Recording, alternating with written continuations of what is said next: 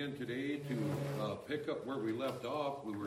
We've been talking about the sufficiency of Scripture, and specifically as in regards to give it another word, a word that's used by a lot of people like myself, but HVG theology, hearing the voice of God theology, which is very prevalent even in a lot of Reformed churches. You know, they might not realize that's what it is. And it basically focuses on methods and practices and expectations to hear God speak to you today. Whether it's in fact audibly, and most of them will say that doesn't happen, but the extremists do. But it always starts out with being taught to expect it. You know, that God speaks to us today in whispers, nudgings, impressions, dreams, visions, things like that, which, as we'll see as we look through some, even though they use some scripture all out of context to try to verify what they're teaching, the real honest ones will say you can't find it in scripture. Because what they say, there's not even one biblical example of it. Except when you talk about dreams or visions, those are very few. They're very direct. They're very clear. And they had very profound reasons. You know, and the reason I mean to that, I'm not coming against, that, for instance, someone stopped me last week. Well, not last week, 3 weeks ago now, after the teaching, and told me about there was a time when he was younger. His mom shared with him, as she was going around the house doing her thing one day, and she had a strong impression to pray for her husband, to pray for their dad. And so she did. And then she found out later, at that time, he had just been involved in an accident. So what do you attribute that to? God's sovereignty in our lives, God working. I don't know what to call about that, except that is not what they're teaching. A couple things about that, and I've experienced that. We probably can all talk about things like that, or a feeling, or I like the word, I was talking to another brother about it earlier, an unction. But I can't exegete it. I can't explain it. I can't know for a fact that was or was not God, because unbelievers talk about things like the same thing. Mormons do, Jehovah's Witnesses do, Muslims do. They have things like that too. But when we know, I'll just say one thing. Go to Proverbs chapter 3.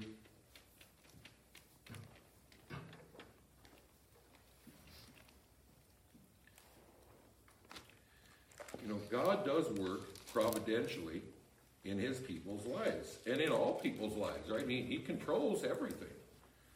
But in Proverbs 3, verse 5 and 6, starting in verse 5, trust in the Lord with all thy heart, and lean not unto thy own understanding. In all thy ways acknowledge him, and he shall direct thy paths. How does he direct our paths? I would call that an example of directing our paths, but I can't fully explain it.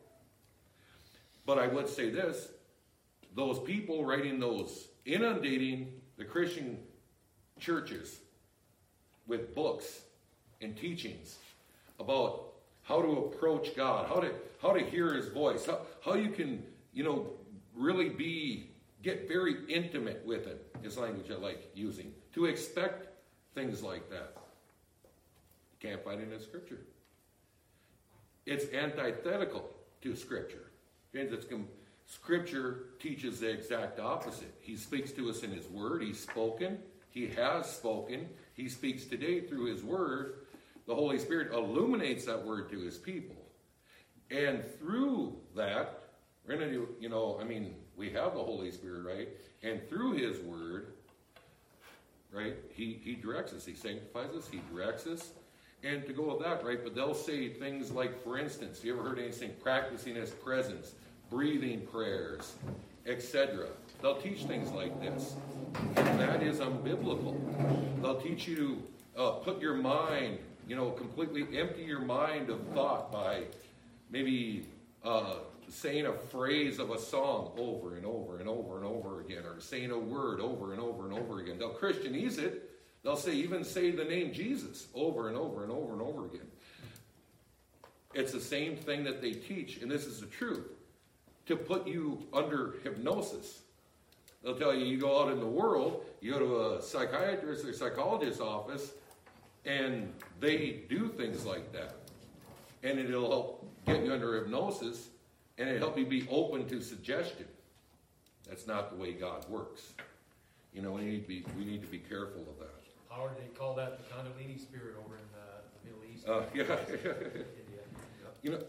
And that's what I'm coming against. I'm not saying that, we could be going and we get a strong impression, maybe call somebody, someone comes on our heart, we get a strong impression to pray for somebody. We maybe get a strong impression, we're even driving on the road, turn this way, and we get an impression. It could just God working in our lives, but there's nothing in the Bible at all that teaches you that you should expect God working in you that way. Just that He directs our lives. But we can rest in Him, trust in His Word, trust that He's with us at all times, He'll never leave us, and that, whatever we do, when we compare it to our Word, when we're living out His Word, and reading and studying His Word, and praying and seeking counsel on things, that He'll direct our paths, and we can know that we're living pleasingly unto Him. And then therefore we can expect His blessing in our lives through that. I'll just go over some, like 2 Timothy 3, 16 and 17, right? Teaches us, right, that the Word itself, right, instructs us in all things. It'll correct us, right, reprove us, give us understanding, that we be adequate. And that word is solely misrepresented nowadays. Adequate, like, well, it's enough, but there could be more. No, that just means fully, completeness. It's all He needs. And I'll just say this, I'm going to wait to the end, but I just got to say this quote that I found by Charles Spurgeon. And I just agree with this so much I had to read it, but I'll just read it word for word. It's just so good. I have little confidence in those persons who speak of having direct revelation from the Lord as though He appeared otherwise than by and through the gospel. His word is so full, so perfect, that for God to make any fresh revelation to you or me is quite needless. To do so would be to put a dishonor upon the perfection of that word. Amen. So we just got to be very careful, right? He tells us in His Word, we looked at it, read Psalm 19, 6 through 9. Right? It's everything, right? It teaches that it's all true, right? It's so powerful. Read Psalm 119 through it, through everything, even through the affliction. How was He healed? How did He come to hate every false way? How was He wiser, than others? And all those things, it was through meditating upon His Word. The more fully he comprehended the Word of God, the more complete he was, and the better off he was. And that's what the Word teaches us. Right? I was reading, when I was studying this out, it should say reading and watching, and that, I'll put you a few verses that pretty much sums up what I'd say is where this teaching leads to. And this is just a sample that you'll find in worded one way or another. This is pretty much what these people teach. Keep in mind, they're teaching you to expect God speaking to you, whether it's in a still small whisper, but that you should expect it, you can cultivate it and learn it, and without having it, right, you're not really maturing and having a really intimate relationship with God. A person named Sam Storms says this: to be the recipient of prophetic revelation from God, whether in dreams, impressions, trances, visions, or words of knowledge and words of wisdom, can be nothing short of euphoric. The experience brings feelings of nearness to God and a heightness of sense of spiritual intimacy that isn't often the case with other of the charismata. So what he's specifically talking about is revelatory gifts, right? All those things that in some way refers to revelatory, right? God today coming into your life and outside of Scripture, speaking to you, moving you, showing you what to do in your life, showing you what job, whatever it is, right? And without having that, the other gifts, right, they just don't bring that to you. Like, for instance, the gift of teaching, even the gifts of mercy, the gifts of helps, all the gifts that are mentioned in Scripture, these are, right? I mean, it doesn't bring that. I'll tell you what, euphoric just meaning where it can really bring you to heights of joy, heights of ecstasy, right? I get that at times, actually just reading and thinking of His Word. Even singing praises to His name. I take this as just being a feeling. It's a feeling. You can't exegete a feeling. But it's just a feeling. But when he talks about these things, that's contrary to the Word of God. I'll give you another one too, by a man named Henry Blackaby, which him and a man named Richard Foster and Dallas Willard are probably the three men most responsible for bringing this stuff into what would be before, starting in the 90s, bringing this into before that conservative churches, talking all this mysticism stuff too. Try to seek out God and hear from Him today, outside of Scripture.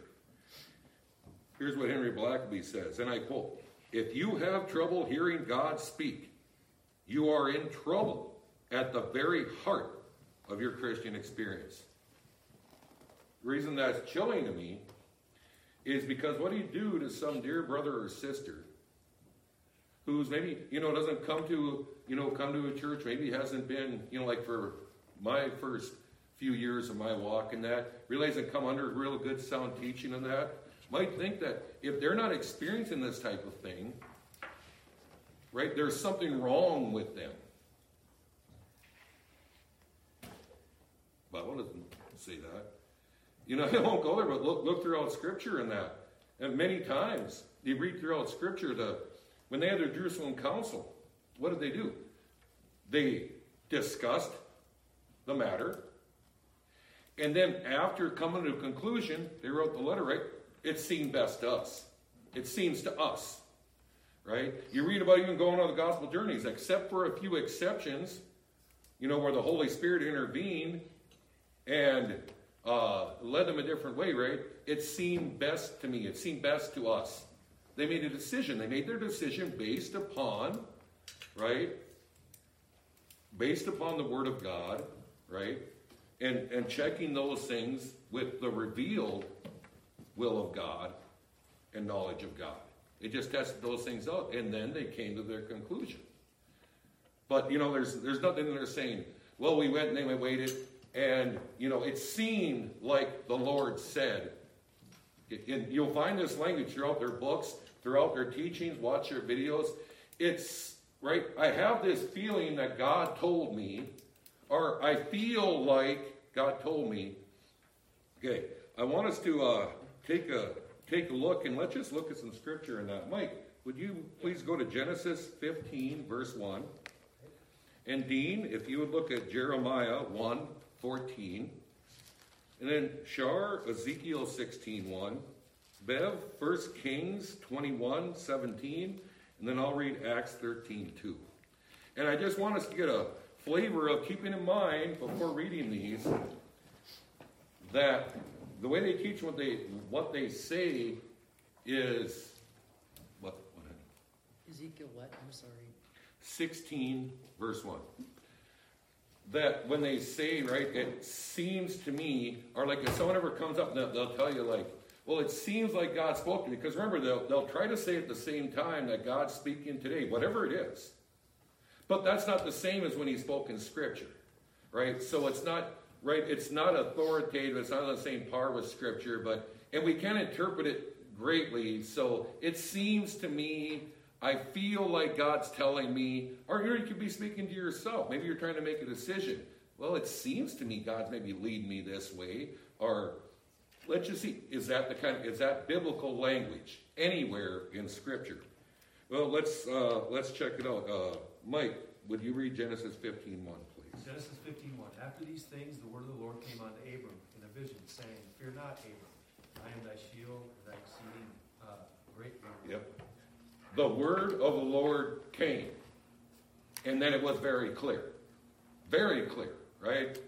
If you would read Jeremiah 1:14. Then the Lord said unto me, Out of the north an evil shall break forth upon all the inhabitants of the land. Then the Lord said unto me, and then what he said, very clear. Shar, if you would read Ezekiel 16:1. Again, the word of the Lord came to me, saying, Again, the word of the Lord came to me, saying, and then we're going to bum. It's what he said. And we're told in Scripture, just like in each place, what he said.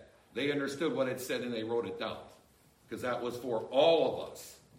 Later, we recorded on that so we could all gain from it. And Bev, please. 1 Kings 21:17. And the word of the Lord came to Elijah the Tishbite, saying. And then go on, read. Tells us exactly what he said. And then just the places, there's a lot of places like that, but Acts 13, verse 2, as they ministered to the Lord and fasted, the Holy Ghost said, Separate me Barnabas and Saul for the work whereunto I have called them. Okay. Words and phrases like, it seems to me the Lord's telling me, it seems to me the Lord wants me to go, it seems to me the Lord's leading me this way, said no one in Scripture ever. Can't find it. You can't find it anywhere. So we just got to be careful when they say things like that. Again, understand this. I'm not saying that for instance, dreams.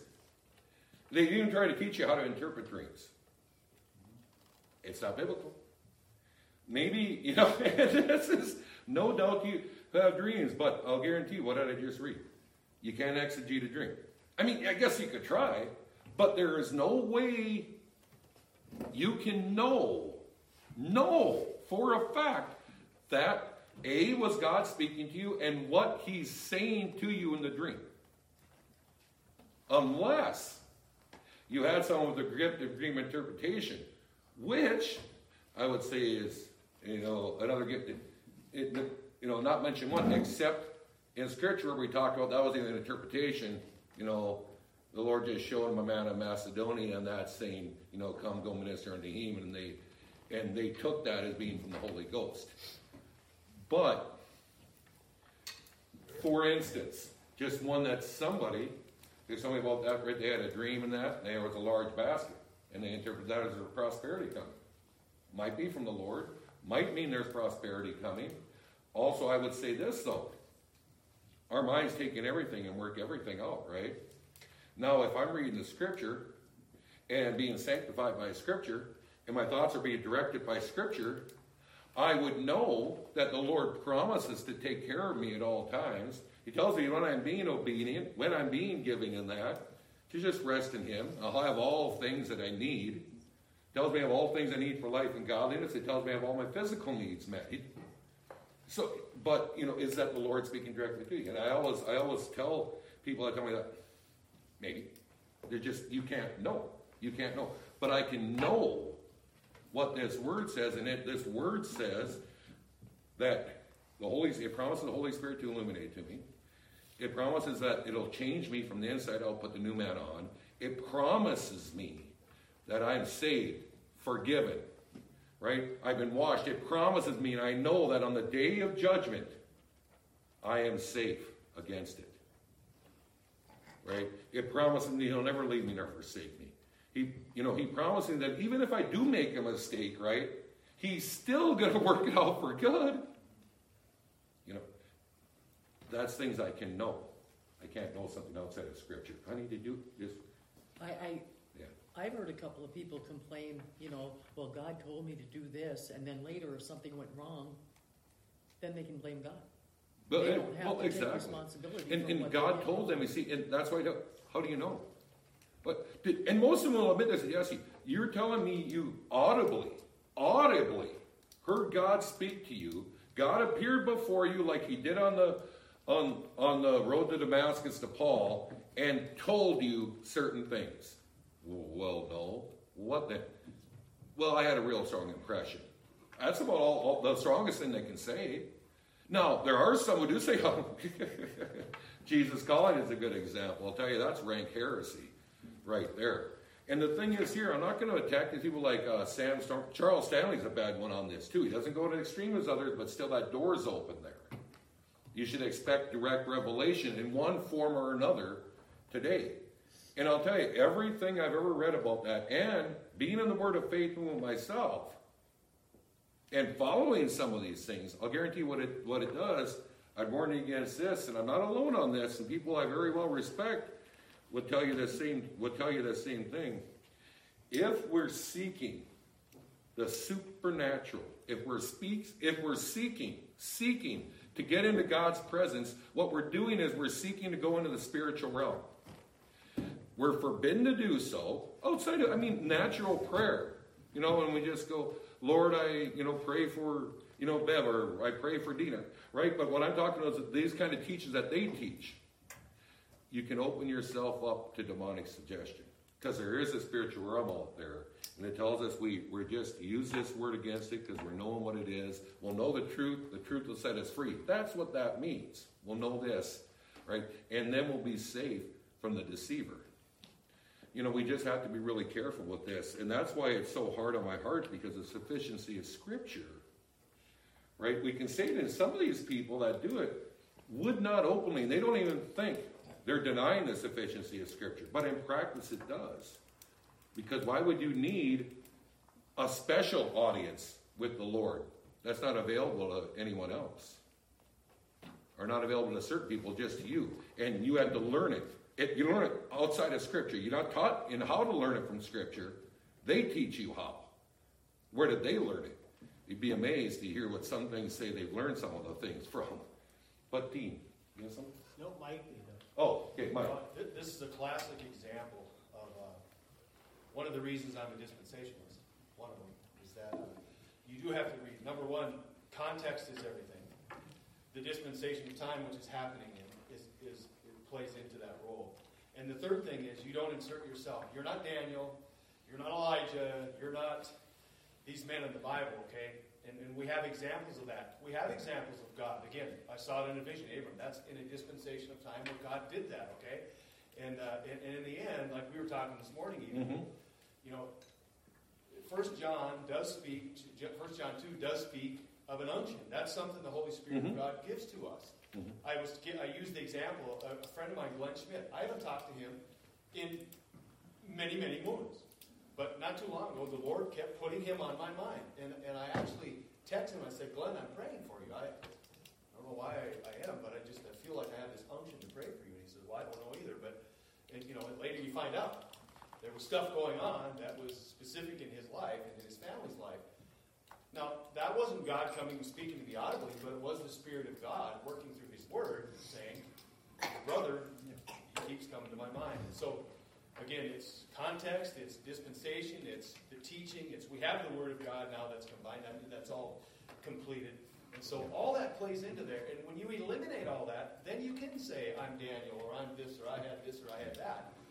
But if you're biblical and you stick to the biblical principles that keeps you and I in line concerning these things, then, again, you're not going to wander into that stuff very far. Yeah. Another well-known man, and actually I can't remember his name, but it's kind of meaningless because it's right along the lines with what all these people teach. You literally, all their books you could condense to and read any one of them, and that's where it all is. Some of them are more extreme, but it all starts out with the same premise. The same teaching, some kind of teaching how you can approach God and expect to hear from God that the Bible doesn't teach. And the amazing thing, this thing became really popular, and in churches and that, it started in the 70s, but the conservative churches didn't accept it. So it really came back in the 90s, like with books like Spiritual Disciplines. And then Henry Blackaby's book, whatever he calls it, Experiencing God, or whatever title he has on it. But it teaches those kind of things. And it opened this door. You know, now there's all kinds of things like that. Practicing his presence, which just don't do. Breath prayers, all these things. They're so unbiblical. They're so unbiblical in that to empty your mind, when that says the opposite. You shall know, that's with our minds, know the truth, and the truth will set you free. Right from all lying. But it is knowledge, right? Knowledge. And through knowledge we gain wisdom. Right? Through knowledge we get understanding. But through knowledge. Yeah, Dean. I was just going to say that maybe it'll take me a minute here to explain it, but, you know, a person has to wonder how to handle some of these things today, such as, like, say someone comes in our church and says they're speaking in tongues or they're receiving visions and so forth. Obviously, we would kind of almost every time know this isn't real, this isn't legitimate, and we try to help them out by giving, like, the teaching that you are, right? Like what you're teaching us right now. But there's just it's an example. I don't know if this really happened or if there's lies in the historical account, right? So there's the revivals that took place in Scotland on the Hebrides Islands. The Hebrides Revival was called in the early 1900s, and there was a couple widows in the church there, and the preacher's well known. His name left me now. But they were faithful members, godly women. They would pray for hours, and one of them said that she had a vision of the church being filled up with young people. Mm-hmm. And she said there was a preacher in the pulpit that they didn't recognize. And she went to her elders, and they took it seriously just because they understood her. And later on, when they had a guest preacher come, the name that left me, the church filled up with young people, and there's a huge revival amongst young people. And then one of the ladies said that they saw a vision. I think it was 8 young men converted or something like that. Mm-hmm. And at that meeting that night, there was 8 young men in the back praying and converters. So you have these stories. Now, I don't know if that story is true, but what I see is that the elders took it seriously, or her elder, whichever one, took it seriously just because of who they were. And so our authority doesn't come from that story, right, from history. It has to come from the Word. So sometimes when Scripture says, despise not prophetic utterances, and don't forbid speaking in tongues, I think for the most part, we don't see that anymore today. Or maybe we don't even at all, But I guess what I think is if there was a godly person in the church who was a faithful church member, we knew their character, and they showed a pattern of consistency for a long time.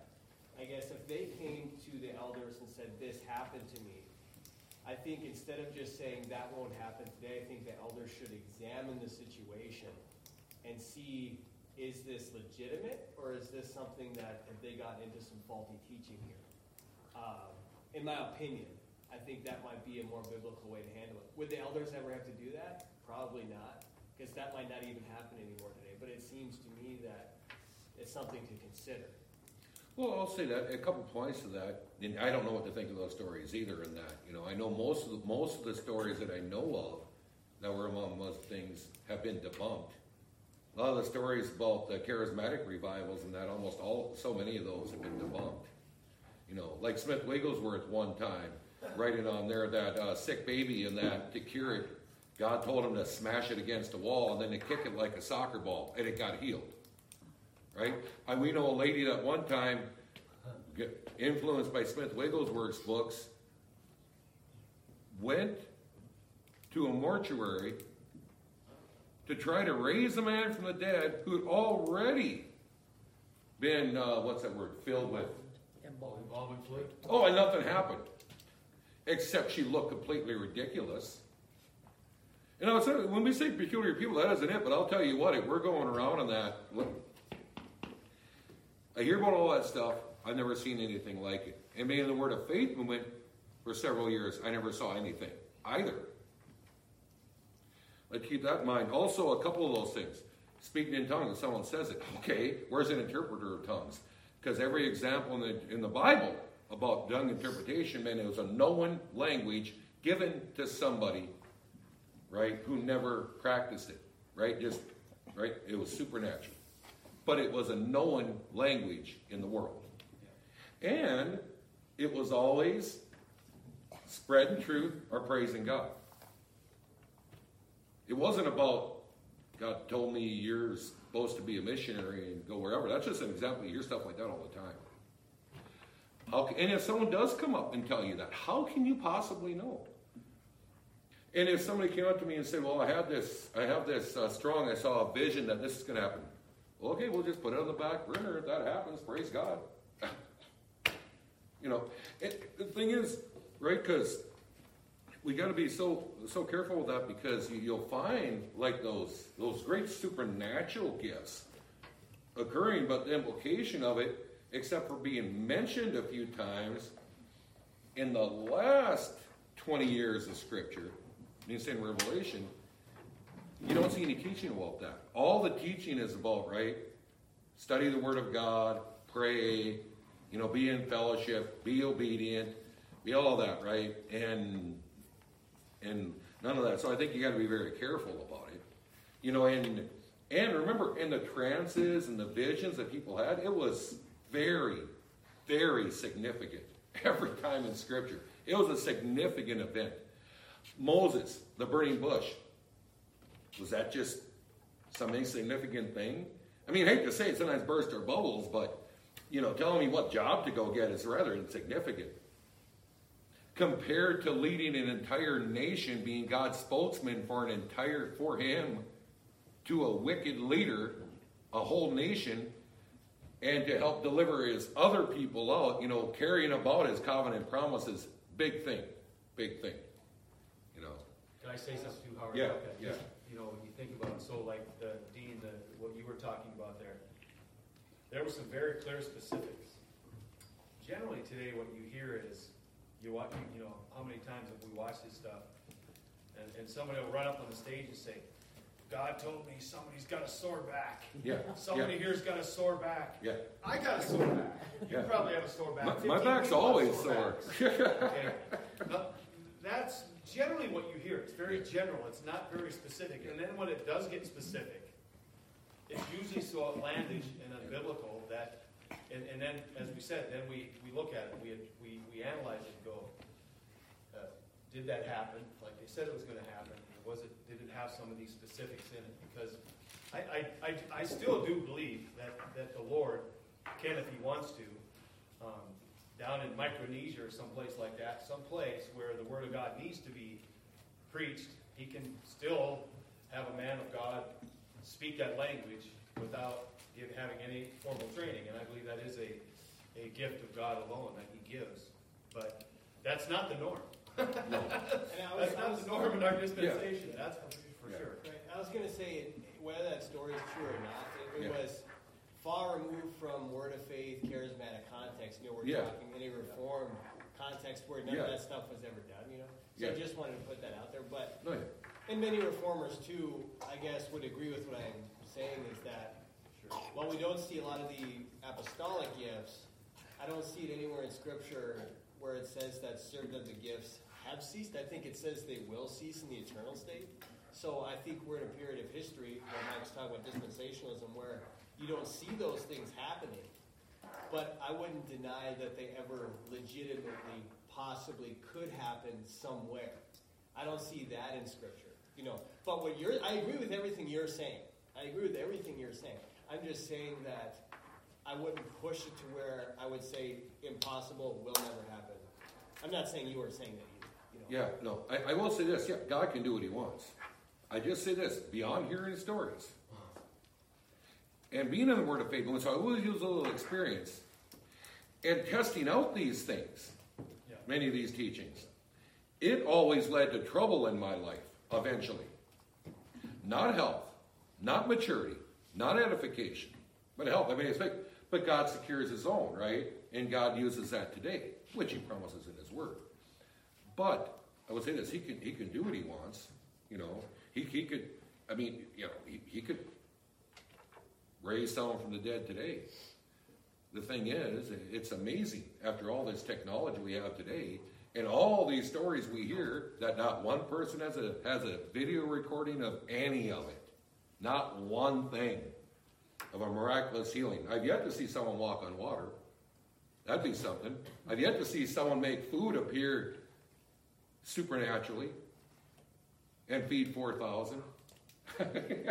I just haven't seen it. But the thing is, the point is, and I don't want to get so much on gifts because that isn't the thing a normal Reformed person and a Bible believer is going to fall for. It's more the utterances. It's teaching like experience the presence of God and everything, and that's not true. Or this teaching, as I was about to say before I kind of got on the gifts thing, but where he said, without having this intimate relationship with God, if not for that, experiencing his presence, then my life would have been full of boredom. So what he's saying is, just being an ordinary Christian, the way this word teaches us to be and how we are to be, is boring. Just sitting here reading the Word of God and thinking on it is boring, right? You need to literally hear him and feel him close to you now, or be bored. Jeremiah 23:29. Is not my word like a fire, declares the Lord, and like a hammer which shatters a rock? Doesn't sound too boring to me. And it's not. And I can experientially also in that, and we do know that. Our faith is not completely blind, but we do start with the assumption that God exists, God saves us, has saved us through his Son, the Lord Jesus Christ, and this word is literally his word. But not only that, he illuminates it for us. But go to Hebrews 1 on talking what you were talking about, Mike, earlier. Hebrews 1 and 2. God, who at sundry times and in divers manners, right, various manners, right, spake in time past unto the fathers by the prophets, has in these last days, which, started, after the resurrection, right, after coming to Jesus ministry, right, spoken, past tense, has spoken, unto us by his Son, whom he hath appointed heir of all things, by him also made the worlds. So now he has spoken unto his Son. So people will say, well, it's his Son directing us. It's the Holy Spirit directing us now in the present and everything, with new revelation and new appearing before us. No, he, past tense, has spoken. Go to the book of John. We'll close with this. And more to come. I just want people, to think on these things. Go to John 16. I'm sorry, John 14, starting in verse 25. John 14, starting in verse 25. Our Lord himself speaking, these things have I spoken unto you, speaking to his disciples, right? Being yet present with you. But the Comforter, which is the Holy Ghost, whom the Father will send in my name, he shall teach you all things, and bring all things to your remembrance, whatsoever I have said unto you. Now, that is not a promise for every believer for every age. That was a promise to his disciples that stood with him, that walked with him, that he taught personally, while he was here on earth. Then after he rose and he sent the Holy Ghost illuminated these men and gave back to him and explained everything to them that they wrote down to us in their Gospels, in the Gospels, and in the epistles, right? And the other things that were disciples of them, a few of them, right? Jude for one, what? And now we know, so we know what he told them, and what Paul, and right, what he was showing Paul. That, and they wasn't speaking directly to Paul, but he did the same thing with Paul. He's showing them. The Holy Ghost taught them, right? They wrote down everything we need to know. And it's written down in this word. And from the Old Testament and the New Testament combined, right? We have the illumination to know God. Because that's what it also tells us in his word, right? To know him and whom he sent. And this is eternal life, right? And that his word is truth. And his word sanctifies us, illuminates us, strengthens us, right? It cuts to the quick, right? It's alive and powerful, sharp than any two-edged sword, right? It speaks today. It literally speaks to us, And I like an old saying, and we will finish with this, right? If you want to hear God speak audibly, read your word aloud.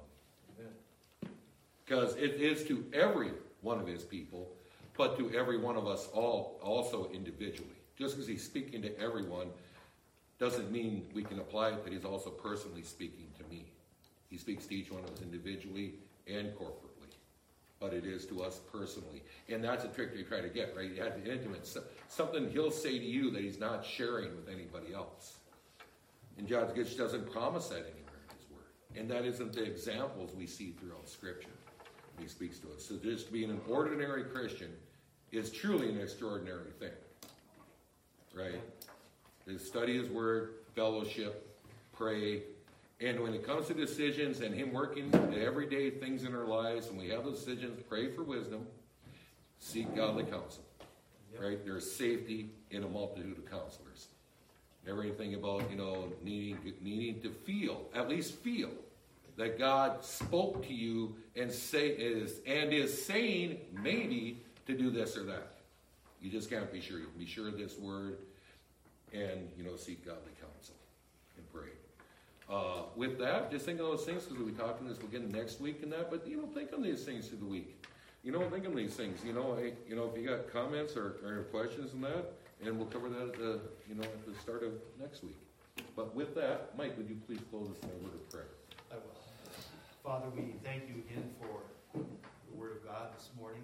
We thank you that it is our compass, if you will.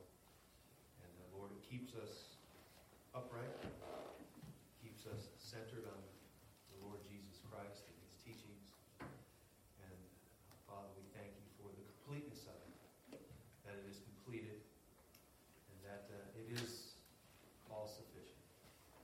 Father, now as we turn our religious affections towards the meeting time this morning, as we gather and sing together, as we hear the Word of God read together, as we hear it preached together, as we gather around the Lord's table this morning together, and as we witness together that which you have initiated, that which you have taught upon your very self concerning baptism, as we witness that this morning, we thank you for that continual witness. We thank you for your promise unto the end.